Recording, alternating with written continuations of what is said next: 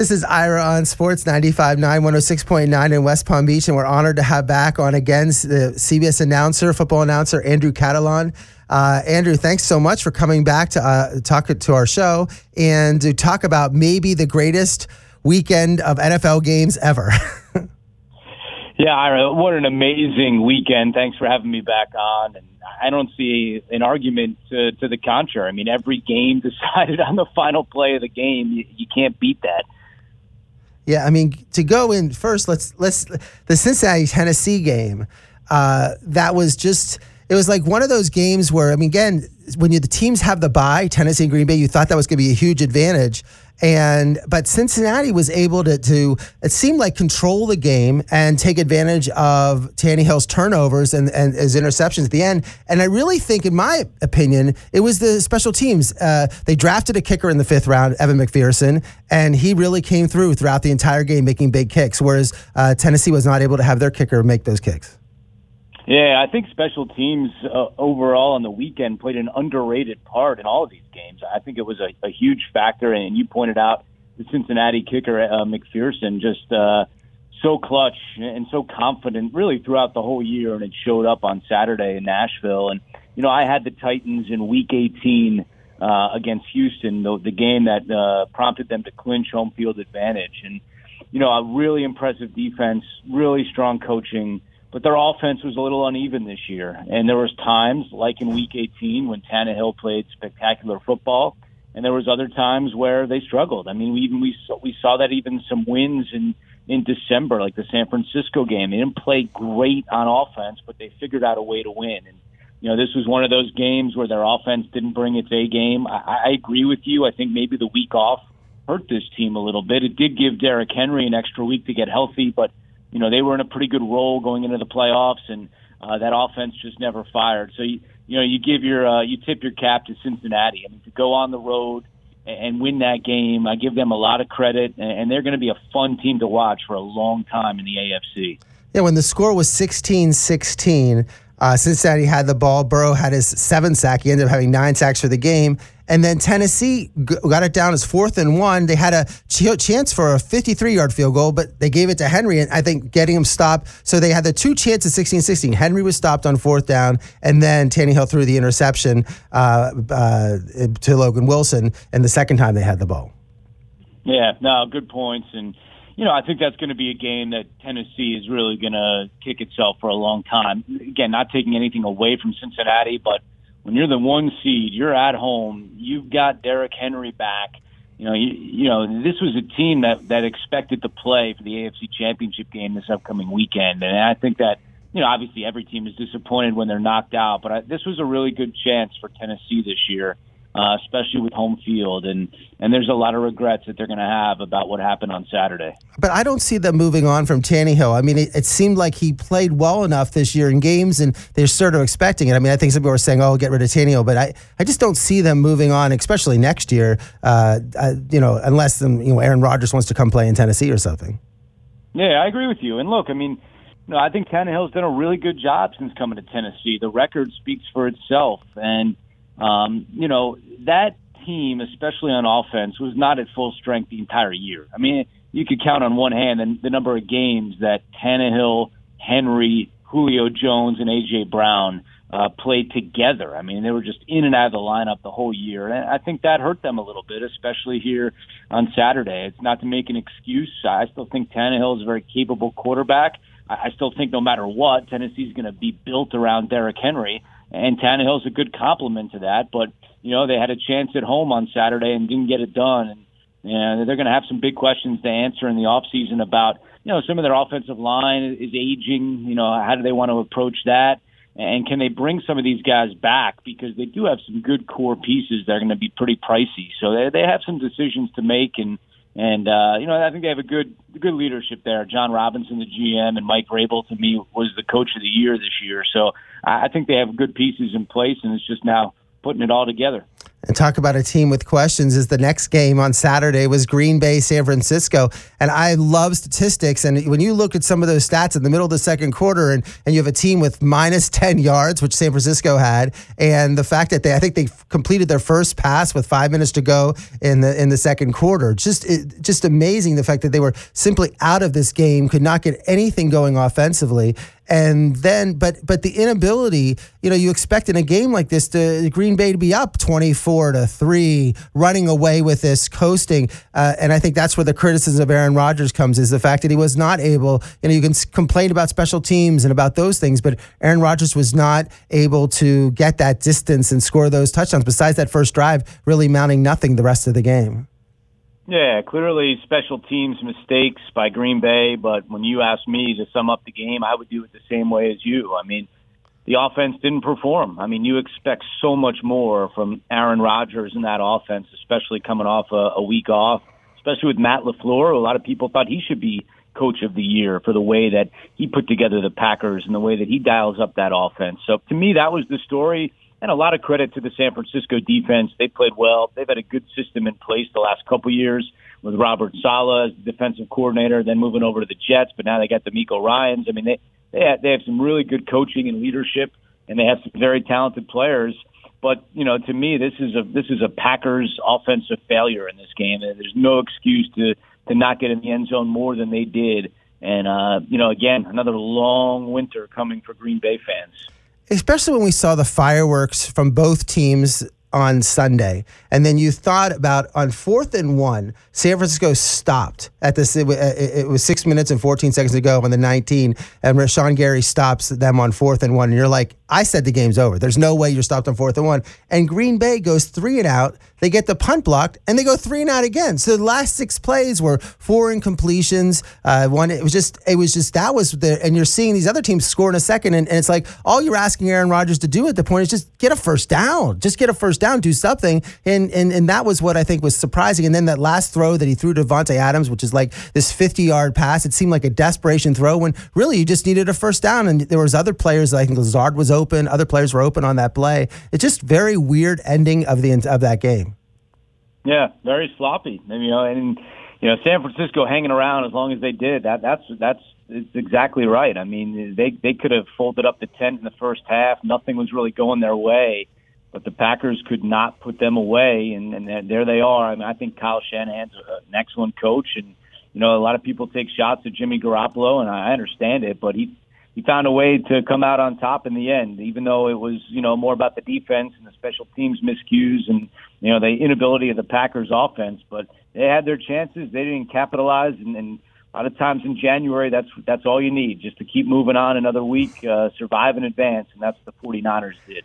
Right. And so I guess what's your opinion about Aaron Rodgers and where it seemed different? I just have a feeling that the way this ended, what's your feeling is where he would go? Would he interested to stay in Green Bay, or is he going to go move on to another team?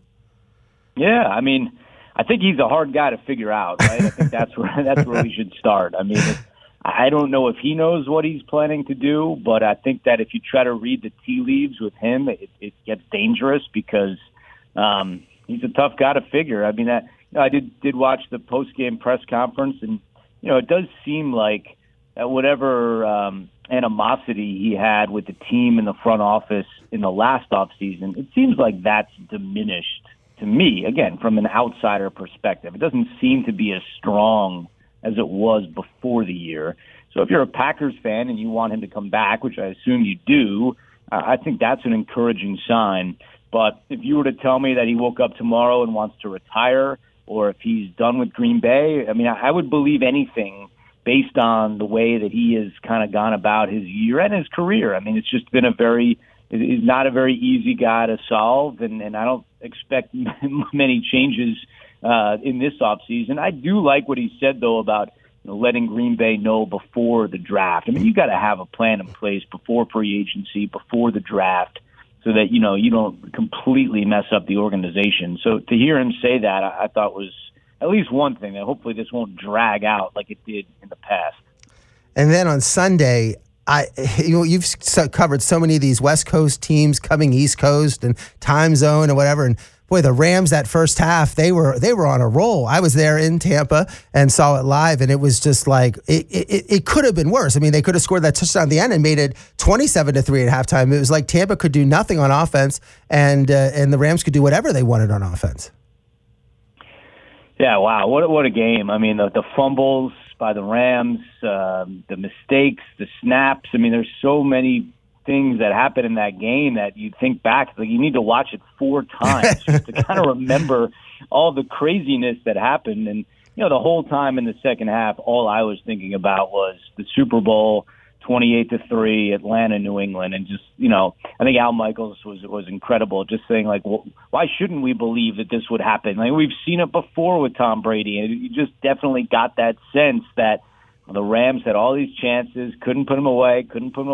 Tampa Bay's hanging around, and then in the end, credit to the Rams for making the big plays they needed to get in field goal range at the end. I mean, that was just remarkable back and forth. And you know, you thought, oh, that'll be the game of the day, and then we had the game of the year, maybe the best game ever later on. But that was a game that we should not forget because there were so many twists and turns that made for an exciting start to Divisional Sunday. Yeah, I mean, I was at the stadium and I saw the Tampa fans started to leave like in the middle of the fourth quarter. And I'm thinking, wait, this is a Rams team that blew a 17-point lead to the 49ers just 2 weeks ago. And this is Tom Brady. So you have the combination of someone who always comes back and some team that blows the lead. And it was. What about the end? You know, I think that's what Arians was. I heard the press conference at the end where he said, I thought once we got to overtime, we'd have the advantage. And I think that McVay going for it with those passes to Kupp there, those 2 passes, the short pass and then the long pass, that was the aggressiveness. That was, I think it surprised Tampa Bay also that they didn't just settle for the overtime and say, let's lick our wounds and see what happens in overtime. Yeah, I mean, I definitely was thinking, would Arians go for 2? And I guess the rationale would be like, you've got a team that's rattled in the Rams, you know, coughing up that big lead. They're on the road. You have momentum on your side, you know. But again, as we saw in the last game, overtime could have came down to a coin toss as well, as we saw with the Chiefs. So, you know, I think that was a really fascinating decision. Arians obviously decided the extra point, and then, you know, to me, you could tell me what happened, and this is what should have happened, but you can never lose the team's best player in crunch time. And that's what happened with Cooper Kupp. I mean, you know, to lose him on that last drive, like, you know, to me, that's just a bad job. I mean, I don't know how it happened. You always tell me the coverages and the guy slipped, whatever the case may be, and I heard the explanations. You can't lose Cooper Kupp when he had this all-world season. And that happened, and to the Rams, they get to host the NFC Championship game now.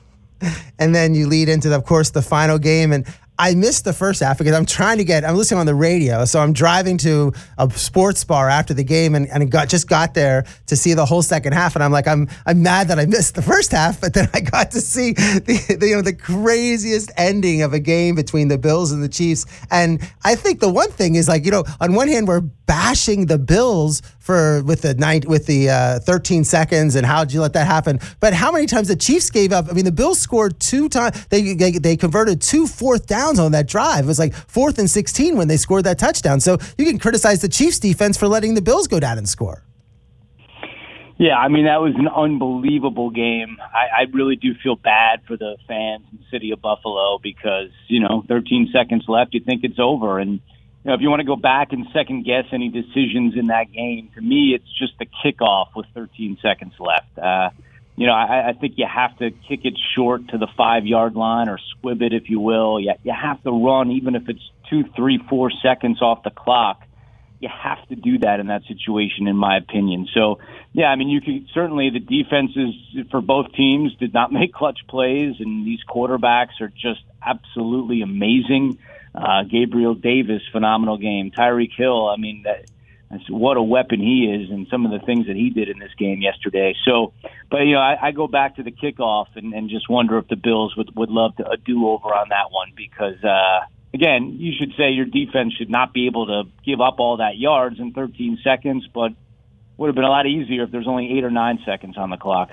Right. I know you cover so many AFC games because of your coverage with CBS. And as someone who's a Steeler fan myself, I'm like watching this game and I'm saying, we have no chance. Like, you have a conference, whereas the NFCs, their quarterbacks are getting older, and you have the Russell Wilson, and you have the Bradys and the Rodgers. But in the AFC, you look at, Josh Allen and Patrick Mahomes and Justin Herbert and Joe Burrow. I mean, these are all, 25 and 26 and under quarterbacks. And you're like, if you're a Steeler fan, if you're a Jets fan, you're like, oh, I mean, it's going to take a lot to get these. Like, how are you going to beat? How is a Steeler quarterback going to come? And they were playing at such a high level. You're just wondering how the Steelers will ever. I mean, in my lifetime now, will the Steelers make a Super Bowl? It is amazing. And I mean, you even mentioned the Jets, but I mean, like, obviously he didn't have a good year, but Zach Wilson, still the number 2 overall pick. Mac Jones had a really good year. You throw those guys into the mix, and you think about what the future is in the AFC, and you're absolutely right.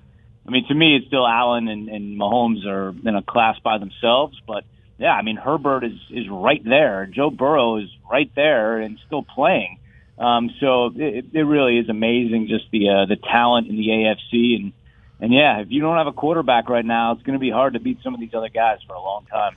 And then looking forward to this weekend, the weekend's games. I know Cincinnati a few weeks ago had a shootout and was able to defeat Kansas City, but I think Kansas City just keeps improving and improving. And it seems to me with Cincinnati's offensive line just giving up 9 sacks to Tennessee, I just don't see how Cincinnati can stay in this game with Kansas City. But what's your opinion of that game this weekend? Yeah, I think that they're, a deserving favorite, Kansas City, and playing in that stadium is going to be a massive challenge because, remember, their first meeting was in Cincinnati. But, I didn't give the Bengals much of a chance last month when they beat them. So I think this is a team that is in Cincinnati that's playing really well. They have a lot of confidence. I don't think they're going to be intimidated by the moment. I mean, Burrow doesn't give off that impression that he's scared of the moment, and that makes them dangerous. Again, I would probably pick the Chiefs. They're a deserving favorite at home coming off an incredible game, but, Cincinnati already beat them once, and I think they're going to go in there with nothing to lose, and that makes them a dangerous team on Sunday. And then in the second game, I was driving in today, and I was listening to Bart Scott. I remember when the Jets won, and then he goes, the next game when he made that comment about playing the Steelers, but he goes, the point was though that they were exhausted. It seems like the Jets. He was making the point that we were exhausted. We had nothing for the Steelers, and you wonder if the 49ers, after this just great win over Dallas and the great win over Green Bay, like, I know they have the Rams numbers, but do they have anything left for the Rams, who are now going to go back home? And maybe there'll be a lot of 49er fans there, but it seems like they might have just run out of gas. They might run out of gas. Yeah, I mean, you think back to the last week of the season when San Francisco was down big in a game they had to have just to get in the playoffs in L.A., and the comeback they put forward. I think Shanahan, I don't know the number off the top of my head, but I think it's like 6 in a row that they've had McVay's number. There's a lot of history on San Francisco's side, but, I think that yesterday was the first time I really saw that Rams team with all the pieces they brought in, Von Miller and Odell. It just seems like they're finally clicking and playing at home. And I know there was a lot of 49er fans there in Week 18, but playing at home, coming off the kind of game that they just had in Tampa Bay, I think that the Rams have a really good chance here at home, especially knowing the Super Bowl would be on their field. I mean, there's a lot in their favor right now, and I like the momentum that the Rams bring into this game. Yeah, I mean, Odell Beckham Jr., the first couple games, he had that one big game, had a couple touchdowns, but I think the Tampa Bay game was the first game where you really saw him it seemed like he's now on a flow with Stafford. Remember, he came in the middle of the year. They didn't have a training camp, weren't worked together, but I see how they're running patterns. And even on the sidelines, McVay, even when everything was going wrong, I saw McVay going over to Stafford and Odell and Kupp and getting those, 3 of them with McVay together saying, this is what we're going to be doing. It just seems like he's just falling in now, getting much more comfortable into that offense. Yeah. No, I agree with you 100%. And also, let's not forget about Von Miller, too, because he was a little banged up when they got him from Denver and didn't really make a huge presence, in the regular season, but he was a beast against Tampa Bay yesterday. And, I think the two of them, the energy that they've brought in and just how seamless they've kind of now been assimilated into the system. Makes them a very dangerous duo. And, you know, obviously the Rams mortgaged a lot to get these. Well, not as much Odell, but they mortgaged a lot of draft picks when you talk about Jalen Ramsey, you talk about Von Miller. I mean, they've given up a lot to peak right now. This is their time, and you know, I think they could take advantage of it. Well, Andrew, I really appreciate you coming on with us. This has been Andrew Catalon from CBS Sports. We just love when you cover the games and listening, and certainly the Dolphin games. And I really appreciate you coming on and just giving sort of a summary of, I guess, it's fun for you. I guess you cover so many of these games and you have to be objective. And then when you're at home, you could just enjoy watching it because I know you're getting ready for college basketball season now. So that must have been just a great, 4 games this weekend. Yeah, it was, Ira. Thanks for having me back on. And, it's nice to just do what everybody else does and sit up on the couch and watch these games. It was phenomenal theater, and hopefully 2 more good ones on Sunday. Yes, I'm looking forward to this. We're looking forward to listening to you on college basketball throughout the rest of the season and the college and the NCAA tournament. So thanks a lot, Andrew, for coming on. Thank you.